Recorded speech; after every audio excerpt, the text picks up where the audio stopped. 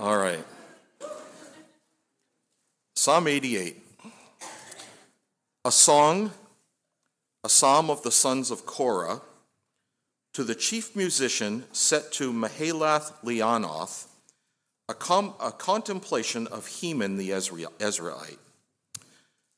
O Lord, God of my salvation, I've cried out day and night before you. Let my prayer come before you, incline your ear to my cry. For my soul is full of troubles, and my life draws near to the grave. I am counted with those who go down to the pit. I'm like a man who has no strength, adrift from the dead, like the slain who lie in the grave, whom you remember no more and who are cut off from your hand. You've laid me in the lowest pit, in darkness, in the depths. Your wrath lies heavy upon me, and you have afflicted me with all your waves. Selah. You've put away my acquaintances far from me. You've made me an abomination to them. I am shut up, and I cannot get out. My eye wastes away because of affliction. Lord, I've called daily upon you. I've stretched out my hands to you. Will you work wonders for the dead? Shall the dead arise and praise you? Selah. Shall your loving kindness be declared in the grave, or your faithfulness in the place of destruction? Shall your wonders be known in the dark, and your righteousness in the land of forgetfulness? But to you I have cried out, O Lord, and in the morning my prayer comes before you. Lord, why do you cast off my soul? Why do you hide your face from me? I've been afflicted and ready to die from my youth. I suffer your terrors. I am distraught. Your fierce wrath has gone over me. Your terrors have cut me off. They came around me all day long like water. They engulfed me altogether. Loved one and friend, you've put far from me, and my acquaintances into darkness. Let's pray. O Lord, even as we read this psalm, we are troubled for Heman. We're troubled for what it says. We confess that we greatly need your help. You've been faithful to your people each week. You come here, you speak to them through your word. We ask you to do that again today. And though this psalm causes us difficulty, we pray that it would be an encouragement and a help to us as we walk in this life. So glorify yourself and help us, we ask, in Jesus' name. Amen. Darkness. Often it's an ominous word. Children are frightened when parents send them to bed in a shadowy room. Accidents happen when light is obscured. Crimes are committed under the cover of darkness. As the calendar moves towards winter, here we are. Nights are longer, and when clouds hide the moon, the result makes our world seem even dimmer. Just a couple of weeks ago, our society took advantage of the threatening nature of darkness to undergird the haunting scenes of Halloween. Have you ever noticed that Halloween lawn displays often look silly during the day, even while they may become ghoulish at night? Oh, there are some really ghoulish ones in my neighborhood. One family has an electric chair in front of their house. During the day, it just looks like a skeleton in a chair. At night, it buzzes and lights up and ghoulish. In Scripture, darkness often bodes trouble or evil. The first creative act described in Genesis 1 records that God said, "Let there be light," since darkness was over the face of the deep. Hebrews 12:18, referring to the deep gloom at Sinai, says that the darkness there was so profound it could be felt. The absence of light has great spiritual significance. Isaiah likens it to prison, both in chapter 42 and in chapter 49. Do you remember the story of Job? In the account of his profound troubles, the idea of darkness appears about 35 times. In the disasters of his life, he metaphorically encountered darkness. Paul tells us that we are to take no part in the works of darkness. He calls our spiritual enemies the powers of darkness, and he asks the question, what communion has light with darkness? And of course, our Lord Jesus, as he approached his crucifixion, said, "This is the hour of the power of darkness." And you'll remember that during that horrible event, darkness reigned for 3 hours, from noon until 3 p.m., normally the brightest hours of the day. Well, here in Psalm 88, Heman the Ezraite describes his own experience using this word. In fact, in the original, and in most English translations, the last word that we hear or read is the word darkness. The psalm begins with God, but it ends with this disturbing word. It's not immediately uplifting, but rather it turns our thoughts to unresolved gloom and anguish. Now let's be honest. This is an emotionally charged psalm. To read it any other way misses its power and undermines its usefulness. When you read the commentaries, there's universal agreement that the 88th psalm is the most sorrowful of all the songs in the book. It is the honest cry of a disheartened saint in the midst of melancholy and misery and pain. Now, someone might ask, well, brother, why are you preaching on it? Well, the answer should be obvious. It is inspired scripture. Speaking about the Old Testament, the Apostle Paul says this: whatever things were written before were written for our instruction, that through endurance and through the encouragement of the scriptures we might have hope. That's Romans 15:4. My desire for you today is that Psalm 88 will assist your endurance and encourage you to have hope. Several commentators point out that this 3,000-year-old inspired poem has been the means of aiding God's people for millennia. And my prayer is that that may be true today for each of us. We might think of the Psalter in these ways, the entire book. If an artist were to paint various psalms in different colors according to their themes, we'd find a wide variety of shades on the canvases. Psalms 1 and 23 might be predominantly green because they portray streams of water running through green pastures. Psalms 2 and 45 and 110 would be golden and purple because they describe messianic royalty. Psalms 22 and 69 and other crucifixion psalms might be crimson, reminding us of the death of the Son of God. But the most common color tone used for the psalms would be blue, since, at least in our culture, blue reflects the realities of lament. Did you know that there are more psalms of lament among the 150 than any other kind? They outnumber the rest. There's more sorrow and complaint in the psalms than there is joy. And these many psalms of lamentation would be blue. And among them, Psalm 88 would be the deepest possible hue of midnight blue, only one shade away from black. Or, since the psalms are intended to be sung, we might conjecture about appropriate tunes for them. Many comforting psalms, such as 23 or 91 and 92, could have pleasant melodies and harmonies to support their encouraging words. The royal psalms might incorporate fanfares. The final 5 psalms, 146 through 150, should reflect the jubilant and triumphant scene portrayed in Revelation 4 and 5. These would be written in a major key, with all the beauty and resolution of that kind of music. But once again, the largest segment of psalms, the laments, should be different. The appropriate musical setting for most of them would be a dominant minor key and perhaps a slow tempo with melancholic and evocative arrangements, making them beautiful in themselves but contemplative.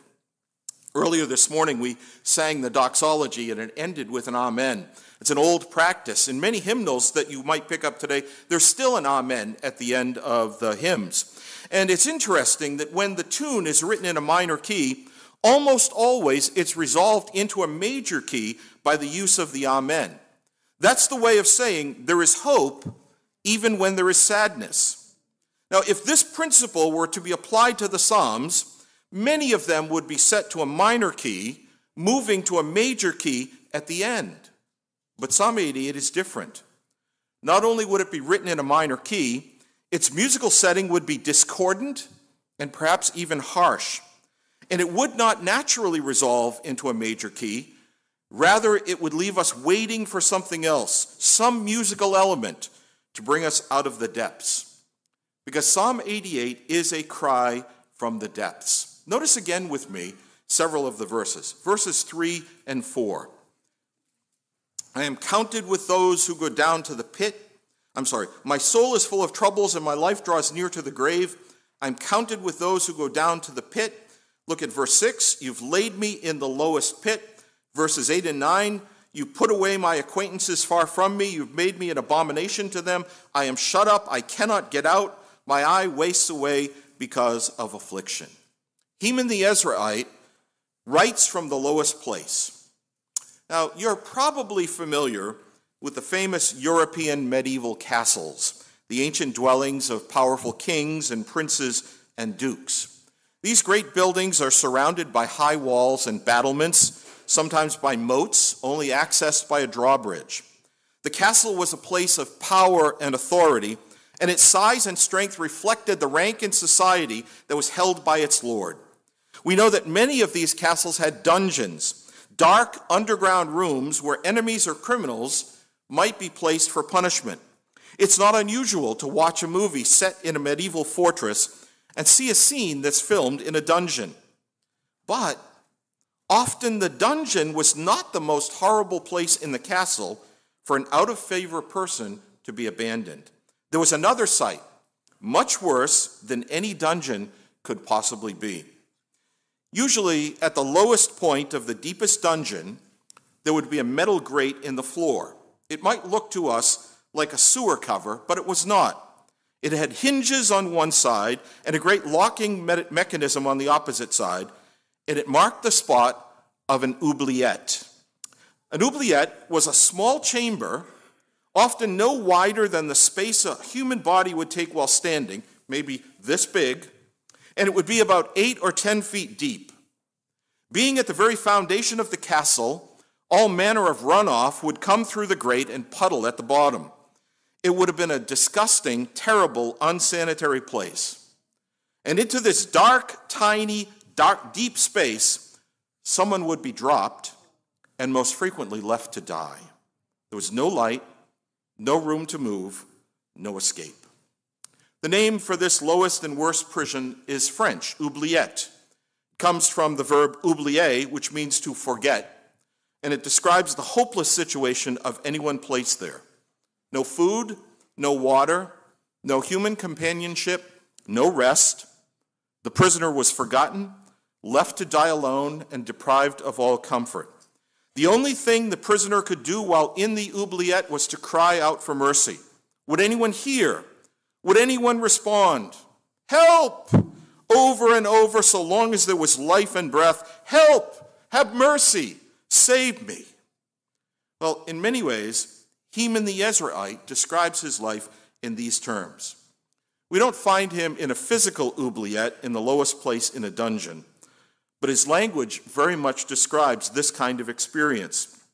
Let me remind you, he says things like this: I'm counted with those who go down to the pit. You've laid me in the lowest pit, in darkness, in the depths. I'm shut up, and I cannot get out. Heman the Ezraite was in God's oubliette. Now, what are we to make of this? How shall we understand and apply his experience? That's our task today.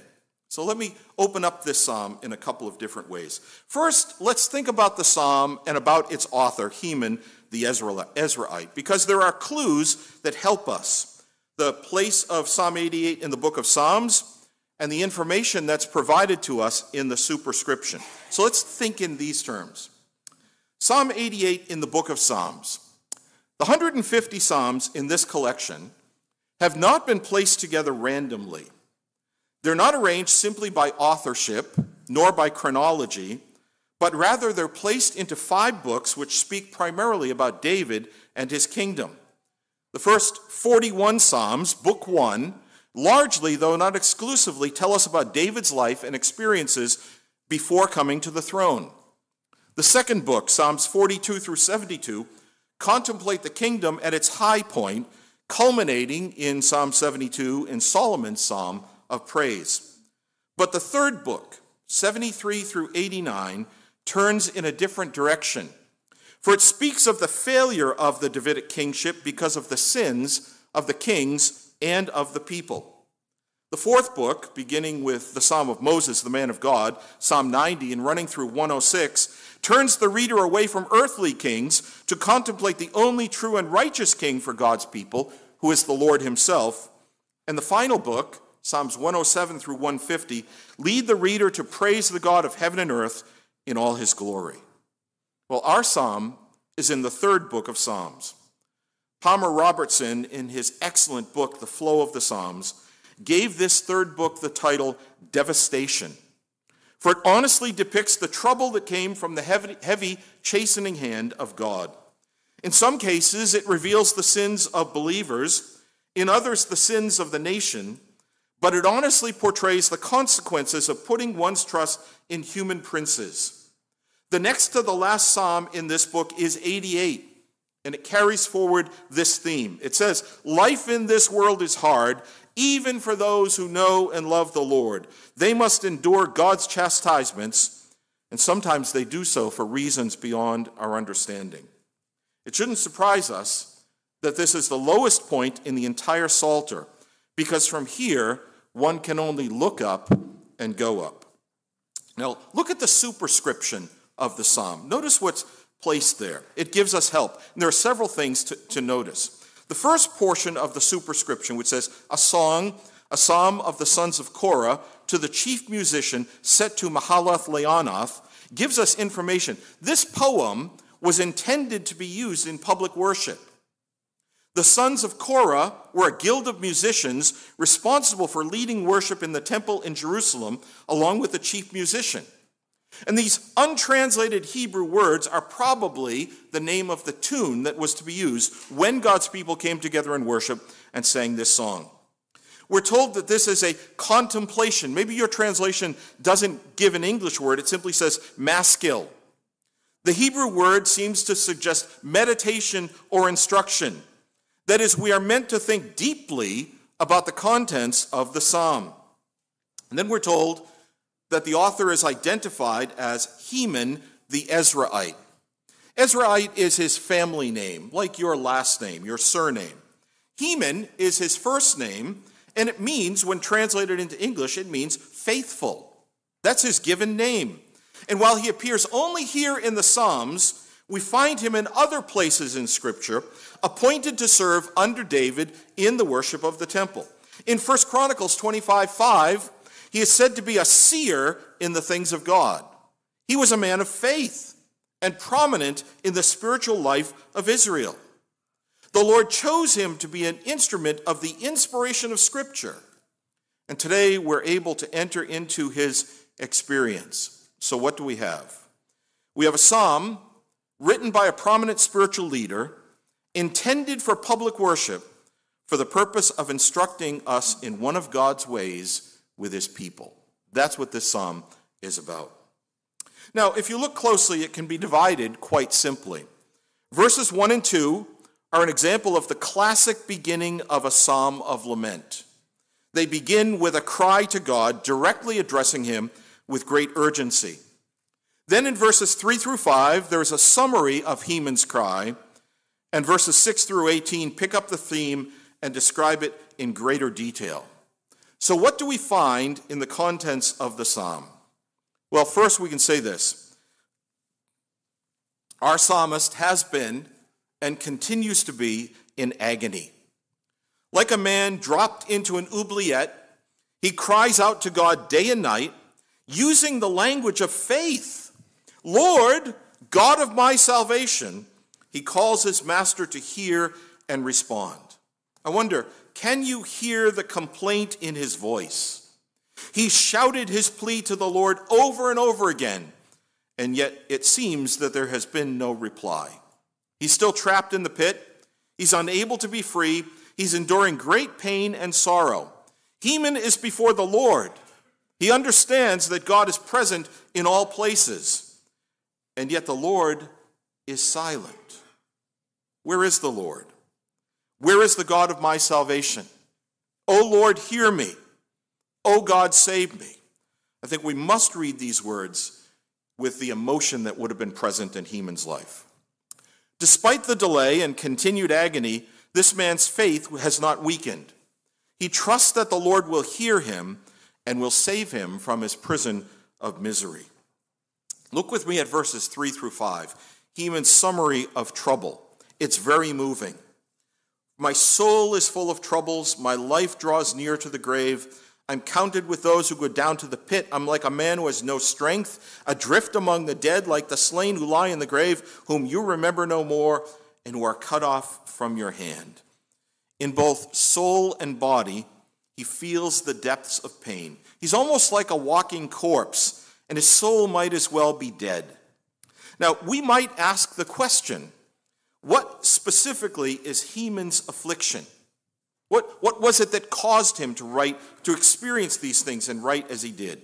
Was it some kind of physical disease? Did he suffer a profound loss, such as the death of a spouse or a loved one? Did he encounter a Judas in his life? Was he betrayed by a trusted friend? Well, the honest answer is we don't know, and we can't tell. Much of the language in this song is symbolic or metaphorical. There are some who speculate that perhaps he was enduring one of the skin diseases such as leprosy that required physical separation from family and friends. I don't find that very convincing because it relies on the most circumstantial bits of evidence. Certainly, these diseases could produce the kind of lament we find here, but to state that this is Heman's affliction presses the evidence beyond credibility.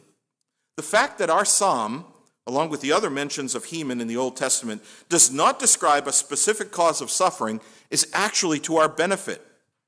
If this psalm were to identify a particular cause, we might be tempted to limit its usefulness to those who endure a similar circumstance.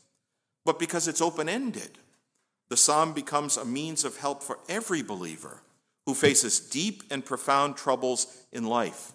Brothers and sisters, this is a universal description of deep pain among God's faithful people. It is for you, and it is for me. It was written for our assistance. If we look at the longer section, verses 6 through 18, there are several things that we need to note. For example, this section is bracketed by the idea of darkness. Look at verse 6 and then look at verse 18.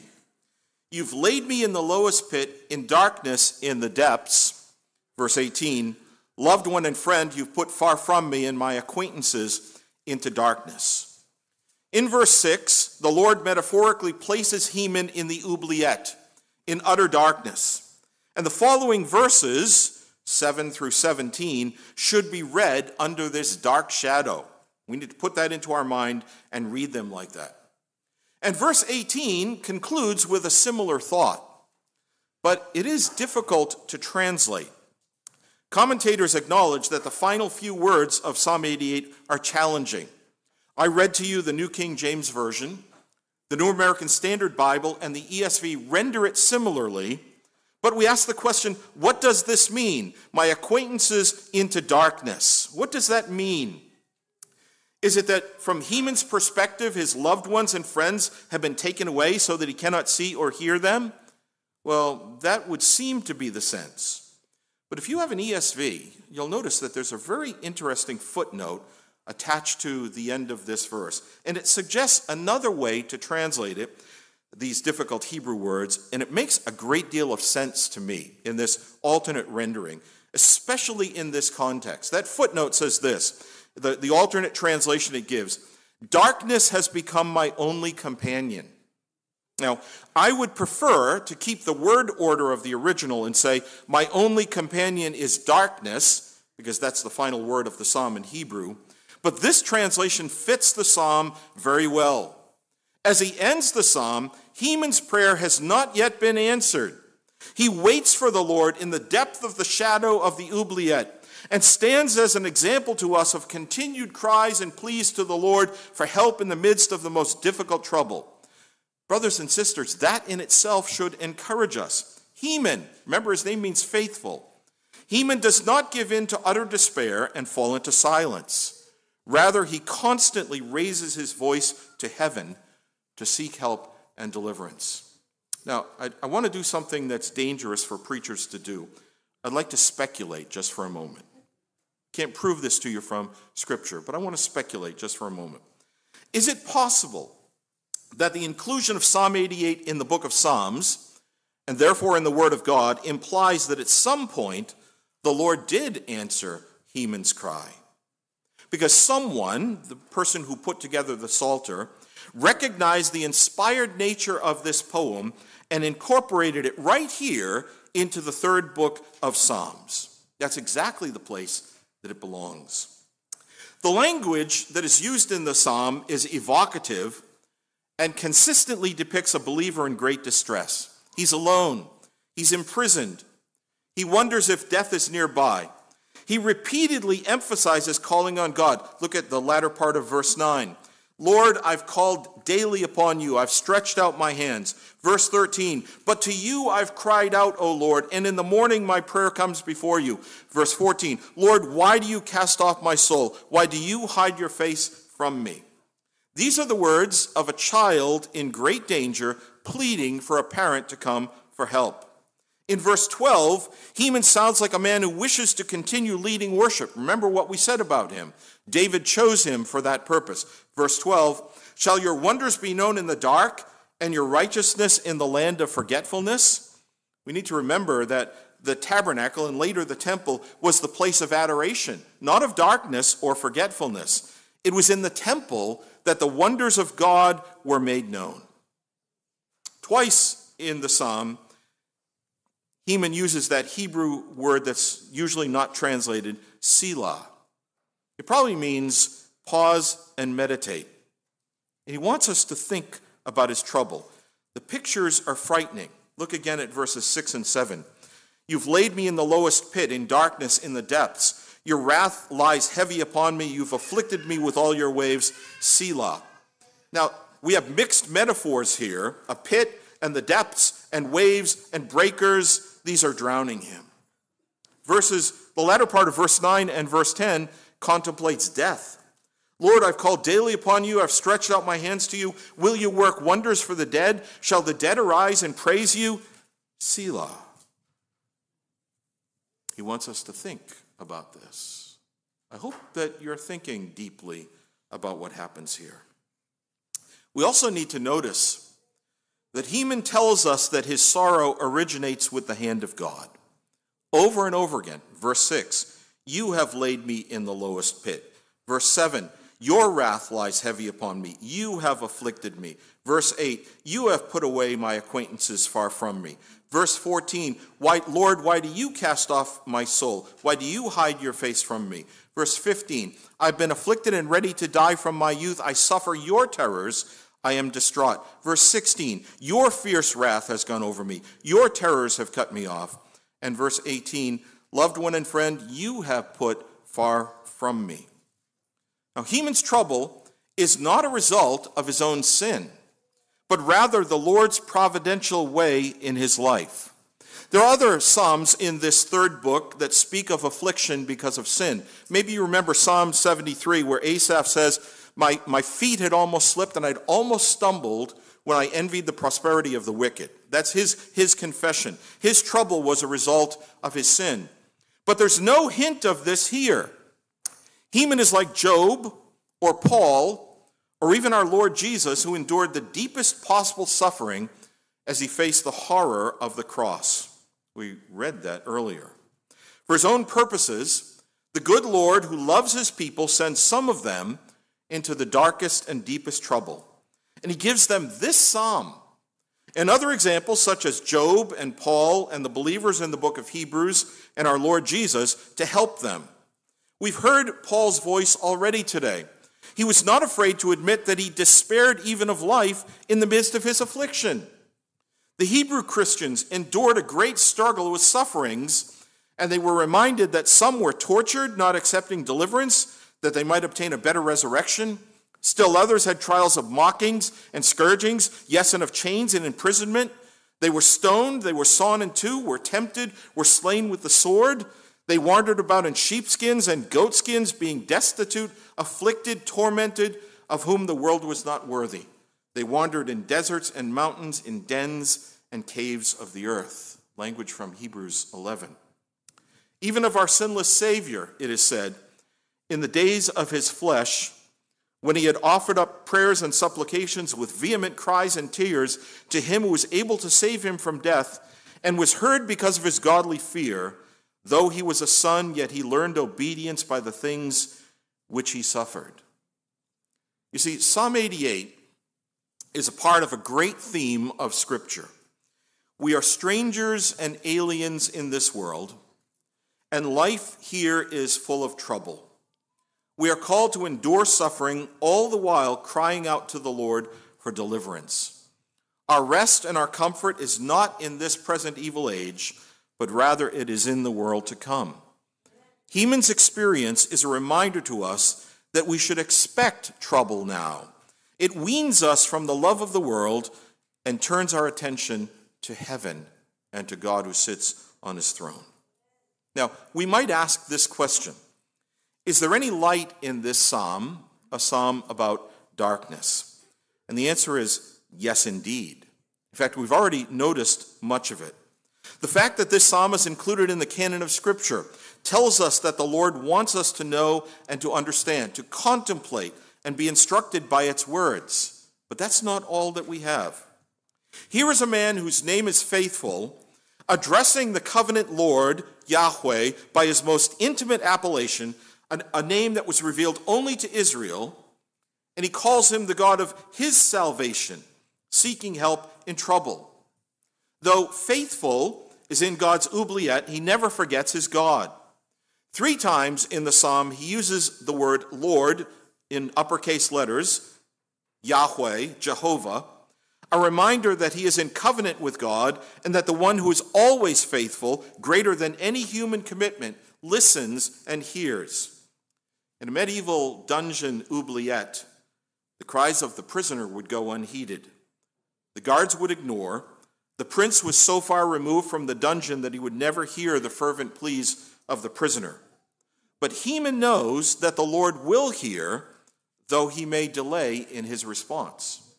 The psalmist must continue to cry to the great king, trusting that at the right time he will hear and he will deliver.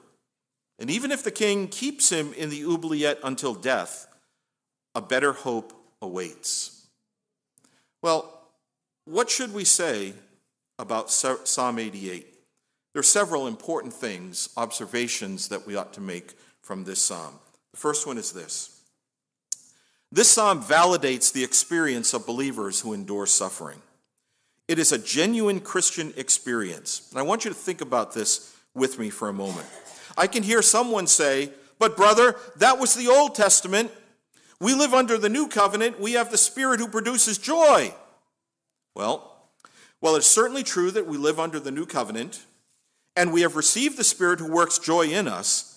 This in no way negates the realities of Psalm 88. Consider these facts with me. We've already heard Paul's words from Romans 15, which tell us that the writings of the Old Testament are given for our benefit. We must remember that for much of the apostolic era, the only scripture available was the Old Testament. And it is the inspired, profitable for doctrine, reproof, correction, and instruction in righteousness book that God has given to us. My friends, all God's word belongs to us, and we need it in its fullness. In fact, I'm more convinced of this than ever, and I hope that you are as well. Think about this also. We've noted the fact that many New Testament believers endured suffering similar to Heman's. This is not an isolated Old Testament experience, but rather one vignette in a tapestry that extends from Genesis to Revelation. Have you ever noticed in Revelation 6 how even the saints in heaven know sorrow? Listen to these words. John says, "I saw under the altar the souls of those who had been slain for the word of God and for the testimony which they held. And they cried with a loud voice, saying, 'How long, O Lord, holy and true, until you judge and avenge our blood on those who dwell on the earth?' Then a white robe was given to each of them, and it was said to them that they should rest a little while longer, until both the number of their fellow servants and their brethren who would be killed as they were was completed." See, it's not until the end, it's not until the final resurrection that God will wipe away every tear from our eyes.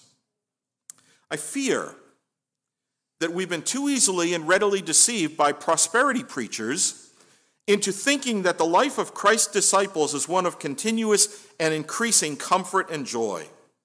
But the Bible tells a different story. We should expect trouble in this life, and sometimes it will be just as profound as Heman's. Brother or sister, this means that when you face a circumstance like this, critical illness, or bereavement, or abandonment, or betrayal, or any other dark providence, this is not an indication that you've sinned, but rather it's an opportunity, though painful it may be, to draw near to God through texts like Psalm 88. Think about it like this. Would you be so bold, simply by yourself, to address God in the terms that Heman uses here? I don't think I would. But most of us would be quite reluctant. But remember this, a song, a psalm for public worship, a prayer to God for deliverance is given to you. You may take these very words and bring them before the Lord. You may say, Lord, God of my salvation, hear the words you have given to me. Why have you laid me in the lowest pit? Why do you cast off my soul? Why do you hide your face from me? And be comforted by the fact that the Lord is glad to hear his own word coming from the lips of his people. One wonders if Psalm 88 might have been on the lips of Jesus when he was in Gethsemane. The Psalms were certainly his prayer book, and so it may be the case that this is what he prayed. Certainly both Mark and Luke seem to have Psalm 88 in mind when they describe the events of the crucifixion. In any case, I want you to be comforted by this psalm. Receive its instruction, and through endurance and through the encouragement of the scriptures, have hope, even in the midst of great darkness. Secondly, there's an important word here for those of us who do not endure suffering like Heman's. Did you notice, as we read through the psalm, how he complains of being alone, of his companions being far from him? Verse 8, you've put away my acquaintances far from me. Verse 18, loved one and friend you've put far from me. And even the ending, as was retranslated by the ESV, my only companion is darkness. The oubliette is solitary confinement at its extreme. Now, we don't know the circumstances of Heman's separation from friend and loved one, but we must learn from his isolation. Christian love calls us to be companions to brothers and sisters in their time of darkness. We have obligations to them. On the one hand, we must overcome our tendency to think of trials as punishments and keep our distance from those who endure them. We're taught to weep with those who weep. And this is the time and place where we must do this. The false doctrine which denies sorrow in the Christian life and promotes prosperity and happiness must be rejected, rooted out of your thinking. Have compassion on sisters and brothers who endure hardships, difficulties, and sufferings. In a Christian church, we have obligations to one another. We ought to make it our aim to see that no believer we know endures suffering alone, as did Heman. So far as it is within our power, let us comfort and encourage one another. Speak a word of love. To quote from the Pilgrim's Progress, remind your friend of the key of promise in order to overcome giant despair, and pray for his or her deliverance. Paul says in 1 Corinthians 13, love suffers long and is kind. We don't actually have an English word that can translate exactly what Paul says, because when we say love is kind, it sounds like an attribute of love. That's not his point. It's a verb. Love kindnesses, not an English word, but it makes the point. Love acts kindly. That's what true love does. It acts according to the needs of others, seeking to aid them in their troubles. I know that you do this, but brothers and sisters, we can never do it enough. Let us love one another, help each other in the midst of our struggles. Thirdly, let's think about how Psalm 88 points us to Christ and his gospel. We've stated that the book of Psalms was Jesus' prayer book. God in his kindness prepared everything for his son, and it served him in many ways. If Martin Luther is correct in saying that all of the Psalms are about Jesus, may we read it as his prayer? Think with me about the Garden of Gethsemane.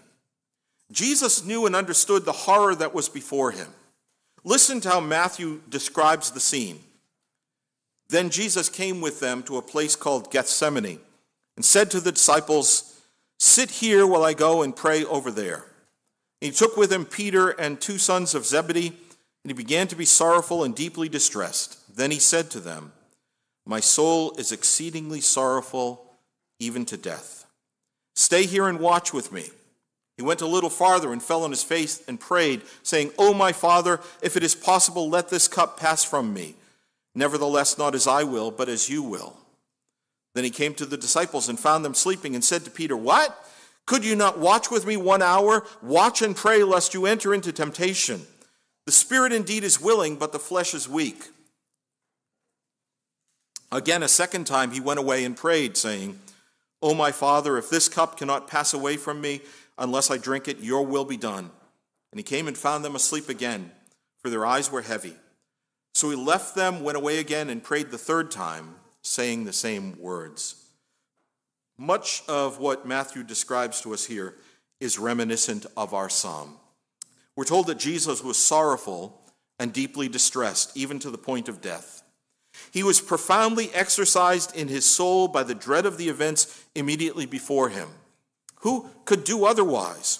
He knew that the physical sufferings of crucifixion would be horrible, but even more so, that facing the wrath of God against sin, draining the cup of wrath to the dregs, would be the greatest trial anyone could ever know. He did not go to Calvary unaware. He was fully conscious of everything he would encounter. But as he comes to the garden, he's accompanied by his closest friends, Peter, James, and John. They were brought to aid him. What did they do? They fell asleep, and they left him alone. 3 times he prayed alone. We might even go to beyond the garden and consider the entire experience of his ordeal. Abandoned by friends, exhausted and without sleep, beaten by enemies, finally crying out, my God, why have you forsaken me?" Without diminishing Heman's sorrow in any way, we might read Psalm 88 as a transcript of Jesus' experience as he walked the road towards Calvary and endured the cross.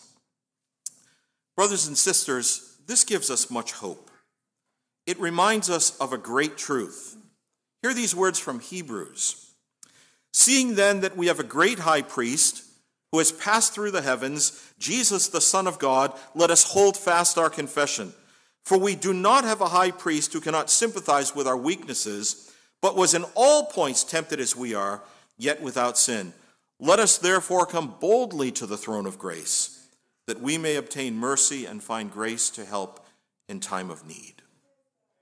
When you pray Psalm 88, you come to God by way of an intercessor who has experienced deeper and darker sorrow than you have ever known. And because of this, he is sympathetic with your trouble. He knows, he understands, he hears. And so you may come boldly into the throne room of heaven, bring your request before the majestic throne of grace, and there find mercy, the cry of one in the Oubliette, and find grace to help in your time of need. Now, this is not a promise of immediate resolution, but of divine assistance. The Savior will give you grace to endure, and you will find help. You are not alone. You have loved ones and friends, but even better, you have a compassionate high priest and the ear of the Lord of heaven and earth when you cry out to him in your trouble. Finally, let me remind you of the gospel of Jesus Christ. He endured the cross, despising its shame. He made himself of no reputation, taking the form of a bondservant, coming in the likeness of men. And being found in appearance as a man, he humbled himself and became obedient to the point of death, even the death of the cross. Therefore God also has highly exalted him and given him the name which is above every name, that at the name of Jesus every knee should bow, of those in heaven and of those on earth and of those under the earth, and that every tongue should confess that Jesus Christ is Lord, to the glory of God the Father. Have you bowed the knee to Jesus Christ? You will, now or at the last day. But I can assure you, and there are many present today who can agree with me, he is a wonderful Savior, he's a compassionate Redeemer, and he's a forgiving Lord. He took our sin upon himself, he endured the wrath of God so that we might be forgiven. He died so that we might have life, and he gives everything freely to all who will place their faith in him. So I ask you, if you're not yet a believer, why would you wait? If you confess with your mouth Jesus is Lord and believe in your heart that God has raised him from the dead, you will be saved. So I ask you, will you confess and will you believe? Psalm 88 is dark. There's no denying this fact. As we've seen, it has some light, and when set in the context of the whole of Scripture, the darkness begins to dissipate. God's oubliette is undoubtedly a difficult place to be, and none of us should want to be there. Even Jesus asked the Lord to take it from him. But Psalm 88 may also be encouraging. It reminds us that we need the Lord, and that he hears us, even when we cry out to him in the darkest moments of life. The color tone of the psalm might be the deepest shade of blue, and the tune might be in a dissonant minor key, but there is light and there is melody for those who will listen. Glory to God. Amen. Let's pray. Oh Lord, we thank you for the honesty that we find in Scripture, that it reveals to us experiences we don't want to endure, but sometimes you call us to, and you give us the remedies, you give us the help. You turn our eyes heavenward so that we can trust in you. We ask that we might be able to pray Psalm 88 with Heman the Ezraite, that we would be faithful like him, and that you would be glorified in our lives. Write these words on our hearts, we ask in Jesus' name.